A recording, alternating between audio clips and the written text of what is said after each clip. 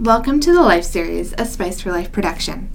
At Spice for Life, we're committed to spreading passion and inspiration by connecting through empowerment for life, so that each individual has the opportunity to discover their full potential. To learn more about us, visit spiceforlife.co.za.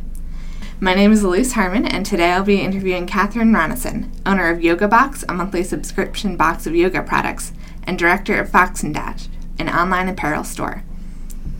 So you're obviously very involved in fashion, and you studied textile design at CPUT. So what inspired you to pursue fashion as a career?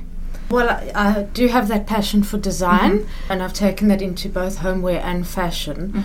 Just seeing the diversity and the creativity in the fashion space as opposed to the homeware space, it just inspired me to go further in the fashion field.